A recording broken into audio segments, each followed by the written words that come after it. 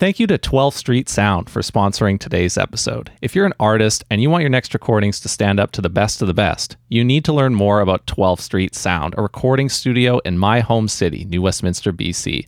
12th Street provides the value and bang for your buck that you can only get from a boutique studio. That's why I keep choosing Anthony Senarini at 12th Street Sound as my recording and mix engineer for my own music, released as William Chernoff.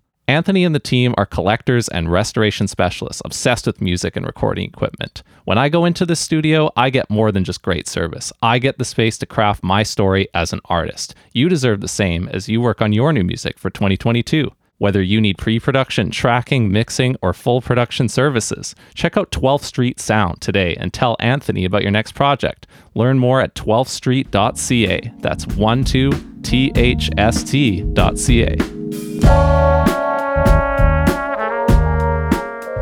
I've never advertised myself as someone who knows anything about live streaming, internet stuff, and then suddenly that was all I was being asked to do. Progress Lab put up a job posting for something called a digital technologist, and I was looking at it, I was like, I'm so unqualified, I don't know how to do any of this stuff, and then everyone was like, but you've been doing it.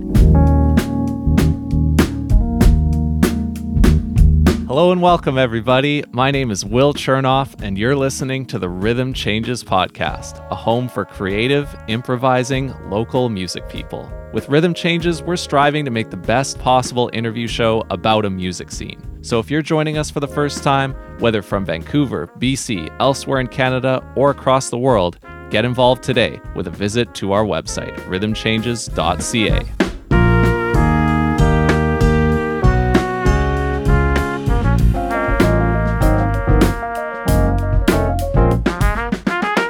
Our guest today has diverse artistic interests, has been to many places, and does a wide range of creative work as a graduate of Studio 58 at Langara. Lighting design, theater production, stage management, and some performing too. Their first solo work is called Sleep Here Tonight, and a new play is on the way. But we also have plenty of music stuff to talk about too, I'm sure. So please welcome to the Rhythm Changes podcast, Andy Lloyd. Thanks for having me. I'm really excited to talk about a whole lot of stuff. I want to open up by acknowledging that you've been to the two provinces that, as I said previously on this podcast when I talked to Velour from Saskatoon, I haven't been to, which is Saskatchewan and Newfoundland. You've been to both those places? Yes, yeah. I have. I always forget that I've been to Saskatchewan. Not that it was insignificant, because it was actually awesome. But I went to Regina in 2019 for a tour, 3 performances of a show called Hinky Punk, which has brought me to more than 3 provinces now. I don't want to say 6 and be wrong. Touring with the same show and the same company? Same show, same company, same people. Oh, wow. Right up until St. John's. And I think that's the last time we're going to do that show in its current form. And I think it'll probably need to turn into a personless installation, which makes more sense. It's a very resource-heavy show. It requires 4 stagehands for almost no reason. Wow. Also me and a computer that was getting very, very tired by the last run of the show. I was tired too, but at least I could still do my job. Wow. Yeah. So I'm familiar with the different jobs that come into play in the music world to make something like an album, but I don't know very much about the ones in the theater and stage world. So let's start here. What was your role in this show? Yeah. When you do interdisciplinary work, which often means it's kind of theater, maybe it's kind of dance, maybe it's kind of a visual art installation, maybe it's kind of an interactive media installation, maybe it's a combination of all of those things, and then we call it a play or we call it a dance performance. What my job has been in the whole of my career is usually I'm part designer, part operator, part programmer, and any combination of those things, also usually a technical director or some sort of production management role as well. For this show, Hinky Punk, which was my first show that I ever did out of school, I then premiered it with Club Push a month later as an assistant. I started out just as that, and I was just an assistant. But when the show was asked to go on tour in the fall of 2019, we went to Saskatchewan, we also went to Alberta, and then northern BC. On that tour, I was the technical director, meaning I was liaising with all of the venues. I was production managing because I was telling the dancer it's a solo piece. It's mostly a solo piece because there's a guest dancer in every city. Yeah, so there's one featured performer who's traveling with you. Yeah. Yeah. He will teach a guest dancer to perform this one section of the piece with him. We travel with everything. This piece is by Fake Knot, which is a company that is run by Ralph Escamillan, who's like a fabulous artist in town, and he gives a lot of opportunities to a lot of different artists, and he is such a powerhouse writing grants and getting opportunities for people. When we went on that tour, he did his part. He had to perform it. He had to deal with that guest dancer. He had to make sure that the design was good enough that it wouldn't be disorienting for him, because he's 4 feet in the air on a 4x4 foot stage wearing a full blue sequined unitard with his eyes partially obscured. Wow. He likes a challenge, so do I. But there's also 2 projectors, 6 lights, and I run light, sound, and video off of one device. So I can't really put a name on that. We call myself the live operator and also the technical director for that tour. Yeah.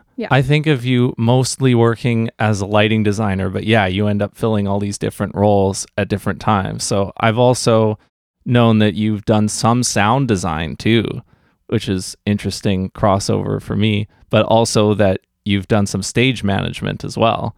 So this one show is an interesting example of how that all wraps together. Mm-hmm. And you came out of Studio 58, and I want to hear about the times you had there, but I've known you for a long time because we've grown up here in New West, and I know that one of the first places where you started getting interested in theater was at the Massey Theater at New Westminster Secondary School. So what do you still carry with you from there?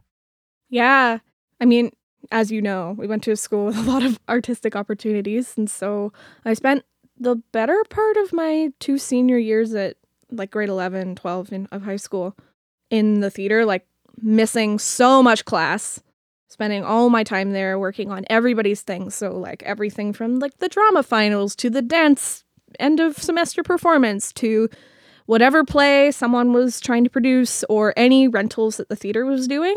I loved being backstage. I loved being in charge. Later on, I realized I was a little bit interested in lighting design, which I don't even remember if I had an opportunity to do during my time there, because I was mostly calling shows, stage managing, which is what I thought I was going to be doing.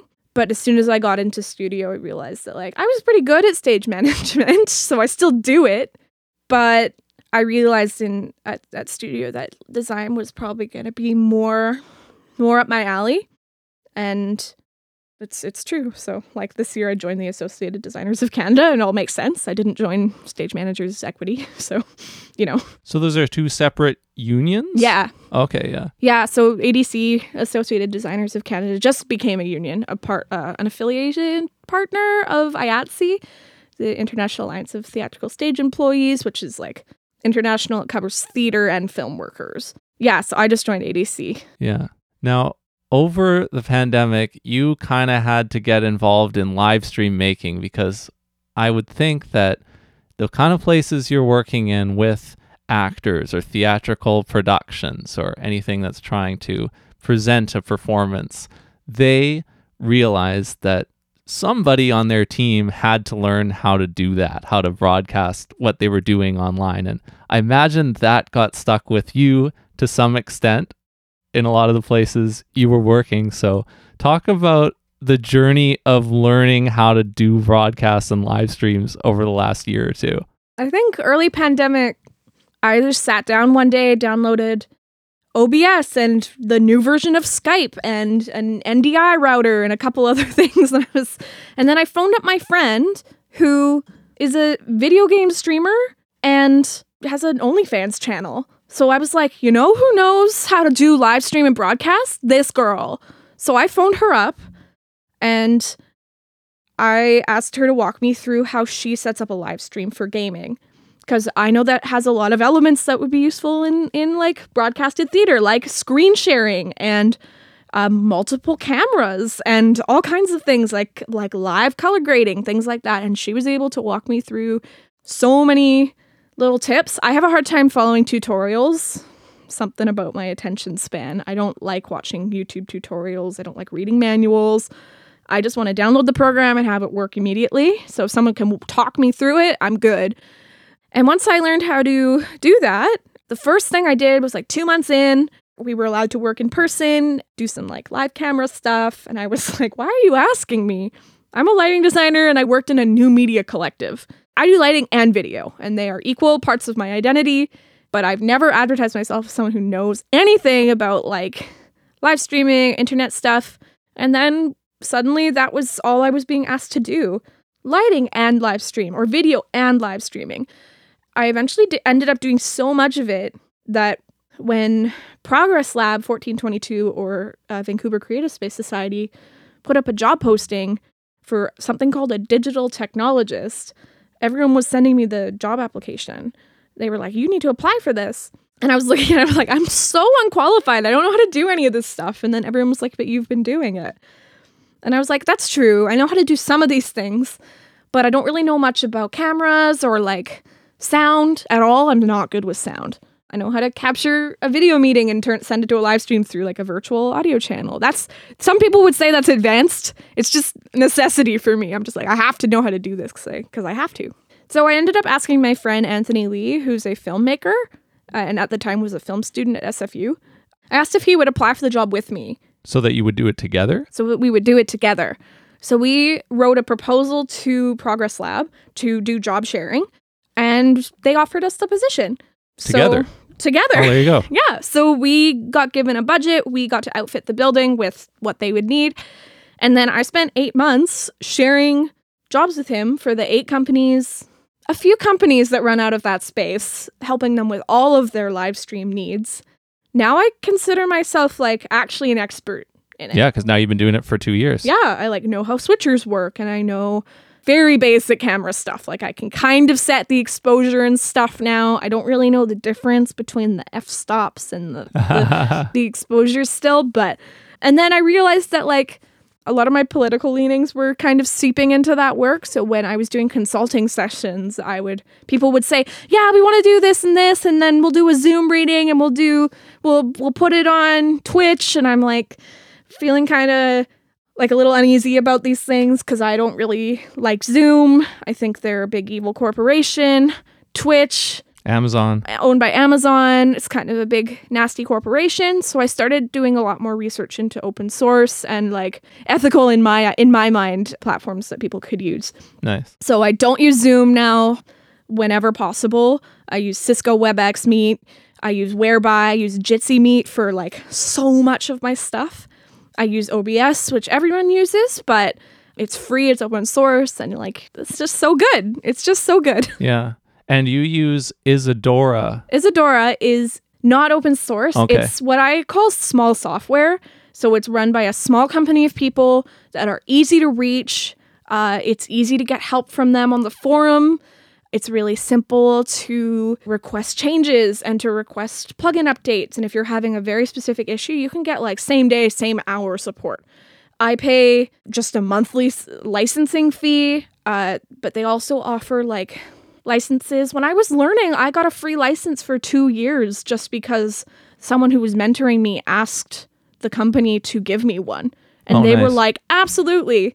So I just had a free license for 2 years. And so now I pay because I know exactly whose paychecks that money goes towards. I've met these people. I went to Berlin. They taught me workshops. I am more than happy to support them supporting my artistic practice. Instead of, paying Zoom, paying Vimeo, the $9,000 trillion they charge you a year for their I think it's over 9,000. their obscene amount of money that they charge for their streaming platform. I just feel better knowing I'm giving my money to those people. So that's the same thing with like Black Hole, which is that virtual audio writing thing I mentioned. It's from Mac. Those are the places I would donate to because those people are making tools for me to do my job easier, as opposed to Zoom, where we can be requesting NDI integration. NDI is like a video transportation sort of framework. We can en masse ask Zoom to do that, and they don't have to do that. They're not relying on artist income to keep their corporation going. They are relying on being able to sell their product in China, and they're able to do that by being complacent and shutting down activist accounts. I don't want to use a product by a company that's willing to do that. That has no integrity, because the things we use, the software that we use, the frameworks and programs that we give our money, our energy to, that we consume the ads that they show, that is being complicit in all the wrong that they do in the world. I think artists like to think that they're doing a good thing for the world.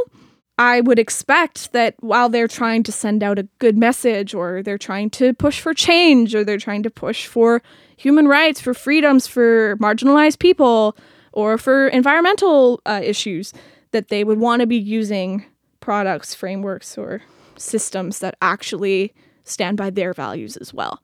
And it just doesn't make sense to me that just because everything's gone digital, that we've just given up all our integrity just because Zoom is easy to use. Yeah. This is about the mission of the artist. Yeah. It's so fascinating, and it's so relevant to the music industry too, because there are many of these topics. We've talked a bunch about the technological side, and this is kind of a nice off-ramp to the more human side. Friends whom you love to support. And I've got two in mind who I've also known for a while, these fine people that I want to ask you about, because I know they're your long-time collaborators. And Howard Dye, I know you've worked with him on a lot of different things. He is an actor. He is a musical guy as well, and he's also a multidisciplinary artist, I would say. So talk about your long-term collaboration with Howard. Yeah, Howard Dye is a friend who I met when he moved to Canada. So like when I was in grade 7, we were like 13, 14 years old. We weren't friends for that whole time, but now we're extremely close. And we've worked together like all through high school. We would do like all the plays and stuff together. But then coming out of school, we had a few years of distance because we went to different post-secondary. We would see each other. We would meet up. We would even just fly off to Asia together once in a while. Now I find myself working on a lot of projects with him. His own play, I'm so happy for him, called Pineapple Bun. It's about his childhood in Taiwan, where he's from. And he's invited me on board to do lighting and video, which is like amazing, great, through a company that we both adore that supports us both, called Rice and Beans Theater, co-founded by Derek Chan and Pedro Chamale.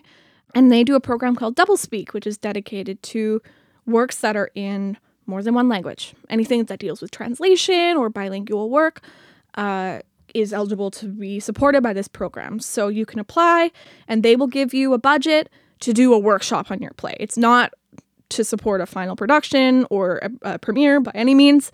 They will host a showing where you can perform one scene, or you can just talk about the piece and get some feedback. And there's really no framework, but they give you some support to hire a cast, to hire designers, to do an iteration of something, which is an incredible resource for the community. But Howard is taking advantage of that as a close collaborator with the company to put a face on his work that he's been working on. But yeah, I'm so excited. Like, I've never designed anything for him, only in proximity to him, where he's the producer or he's like in some capacity involved in the project. So we usually end up side by side at some point. But yeah, and working at Progress Lab, Rice and Beans is one of the resident companies there. So I'm just with him all the time. And it's pretty amazing. I've known him for a long time. And we see each other every day, basically. That's so cool. It's pretty cool. Yeah. And then you and Howard and this next person I'm going to ask you about, you all appeared on a panel episode of the Arts NW podcast together in 2020, which was great fun. You talk about your travels in Taiwan, and they talk about other related subjects, and I enjoyed listening to that. And it's produced by the Arts Council of New Westminster, so of course you got to shout them out. But Finn Leahy, this is another longtime friend and collaborator. Finn likes to take pictures. He likes to make articles about Singaporean politics and post them on his website. And he also likes to just do concerts where he sings in 4 to 5 different languages. He's a pretty cool dude. He's one of the smartest people I know. And he's going to be a commercial pilot one day. So his art making days are limited. On top of all that. Yeah, wow. So like, get on it if you want a piece of his art from his series, The Stray Cats of Southeast Asia, which I curated at Old Crow Coffee.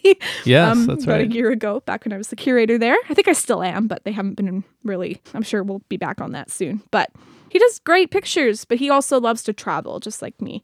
Yeah. And him and I, our main topics of conversation are Asian politics, where we exchange books about, like, I just bought one called The Digital Silk Road, which is like a lot of like Asia critical writings are done by kind of weird capitalistic white dudes who live in North America. So it's nice to be able to read educated people's opinions on some things, but also know that I've been there and I know what things are like. And in Finn's case, he's actually been to China. He's actually been to more of Southeast Asia. I've only been to Korea and Taiwan. It's so hard to be critical of China in a way that is appropriate, but it's nice to have Finn as a friend he's an artist and he's a person who I refer to when I talk about these things because my work is heavily political. And he also is a very multidisciplinary artist, no doubt. Yeah. And he has appeared in an iteration of my solo show where he came and sang a song with me on stage. And he's done that more than once. Like I use him he did the sound design for my solo show. Like he did original re-recordings of all of the Taipei Metro theme songs because in Asia they play music when the trains come in and every line is a different song. So he just re-recorded it all on his OP1. Like he's an extremely talented musician, a talented artist, a talented photographer, and super, super smart. Actually has like a degree in human geography, so he actually knows things. So like when I send him pictures of Toronto, he'll just like say, ew, boo, Toronto.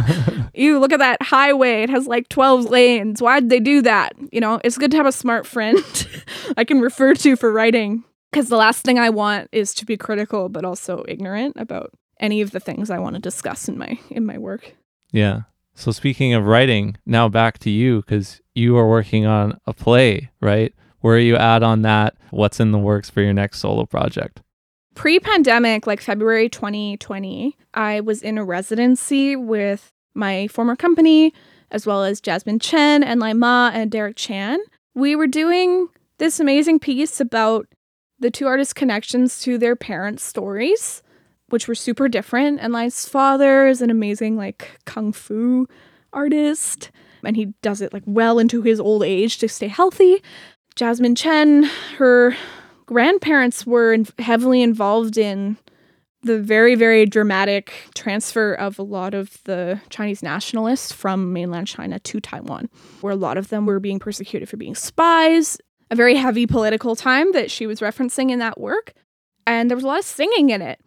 And I thought, wow, this is like so effective. So I came in one day and I was listening to some 1980s Taiwanese rock music that had come up on my Spotify.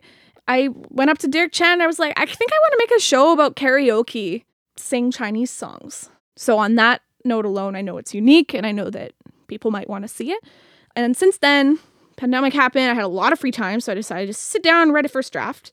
Where I'm at now is I have a show and it's called KTV, A Love Letter, or A Love Letter to the Music of Taiwan and Hong Kong.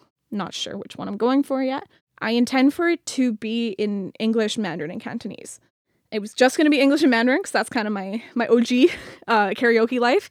But since the pandemic, I've become super involved in activism related to Hong Kong democracy and independence.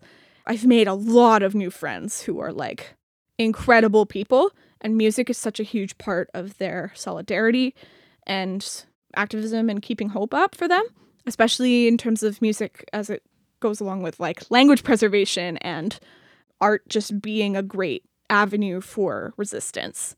That's in the plan. But every time I find a great new song, I'm like, that has to be in the show. So at this point, it's like 8 hours long. Oh, wow. Okay. I don't know what to do.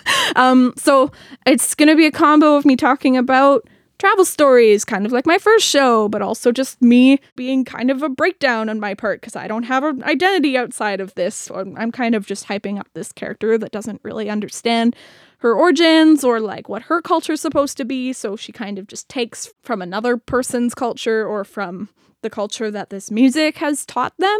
So that's kind of where it is right now. I've been through 2 little writing workshops with it, but I'm kind of stuck right now. Yeah. Wow. That's so cool. I can't wait to see the results of that in 2022.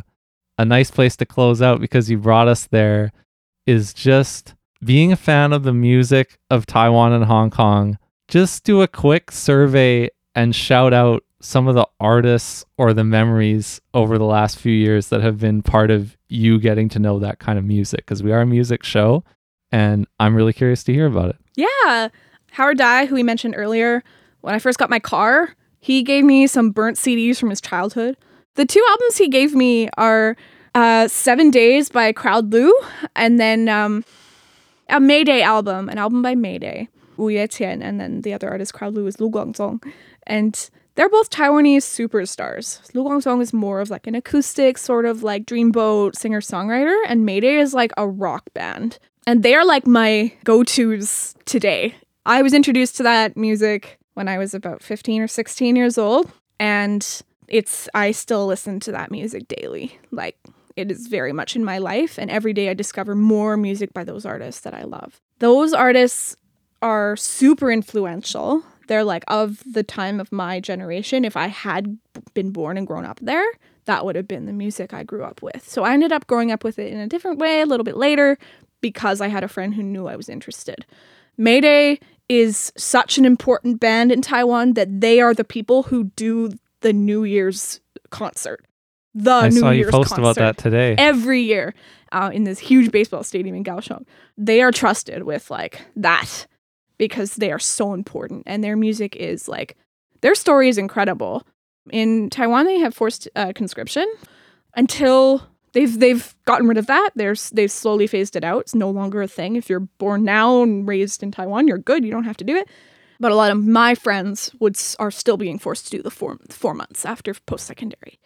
When Mayday was a band in college, they were like, cool, when we go to the military, we're not going to be a band anymore. Like, we're just going to go have careers. So they did a concert, and they had quite a bit of fans. They were just like a college boys band, kind of independent. And they did a concert, and they played every single song that they had written, and the audience wouldn't leave. And and then they, at the time in Taiwan, after a certain time, the electricity would go out. So everyone had flashlights and lighters, and they just like shined their own lights on the stage, and they made it work. And they just played all the songs again. And then they went off to the military, they did their service, and when they came back, they were kind of like, maybe we should still be a band. And now they're still performing to this day. They've been around since 1996. And they all still look like they're the same age because they're just so beautiful. And then like, there are so many amazing artists, like Wu Bai, who's like also known as China Blue, is like the founder of rock and roll in Taiwan.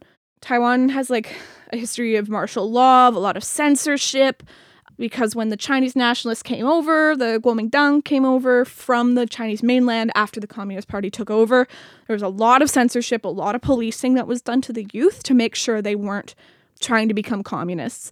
And a lot of like rock and roll and stuff that came from the United States and the anti-war movement was seen as like a little bit too like free thinking, too communist, too in alignment with the Communist Party. So they would censor it. They had radio censors, they had people making sure males had short haircuts, they weren't allowed to grow their hair long. And Wu Bai played like some like heavy, beautiful David Bowie style music, and also just like anything you can think of, also like dance hits. But he also kind of refused to perform in China. And that's something that people don't talk about a lot, because he is like, musicians and people who are pretty defiant like that have political ideals, and they need to have integrity to keep that image up. So I love him. I respect him a lot for that. And he's still around. He still doesn't perform in China. And then in Hong Kong, it's a lot harder. You kind of have to sell out if you don't want to actually be disappeared and killed. So unfortunately, amazing artists like Eason Chan, Andy Lau have openly said that they support the Beijing government, stuff like that. So a lot of people who are huge supporters of Hong Kong independence and democracy don't listen to them anymore, even though those artists like probably do support sovereignty for Hong Kong. But those are amazing artists. Like, and it's so funny, Hong Kong, mostly the singers are also actors, so you'll see them in great movies. Like Tony Leung is actually like, he's not a singer, and he's just one of the few who's like an incredible actor. You may have seen him in Shang-Chi. He's a legend. He's amazing, does a lot of amazing acting. But I'm just like really in on that now because it's such an artistic goldmine. Those two places that are like so oppressed, so much beautiful stuff comes out of those places. Yeah, music that's in Cantonese, just gorgeous. And then Taiwanese language music as well. A lot of these artists like Lu Guangzhong and Mayday go between those two languages, Taiwanese local language and Mandarin. Wow, that was awesome. Every time I get the chance to catch up with you, I'm so impressed by all the stuff that you're out there learning and doing. So it's so cool for me to hear about it. I enjoyed it a lot. Thanks so much for taking the time to chat today. Thank you. This was so fun. Thank you for tuning in to this episode of the Rhythm Changes podcast. If you haven't followed the show yet, make sure you do, and tell your friends who might enjoy listening too. Link them to our website, rhythmchanges.ca, Facebook at Chernoff Music, or Instagram and Twitter at Rhythm Changes BC. The Rhythm Changes podcast is a Chernoff Music production. See show notes for full production credits. Copyright 2022 Chernoff Music.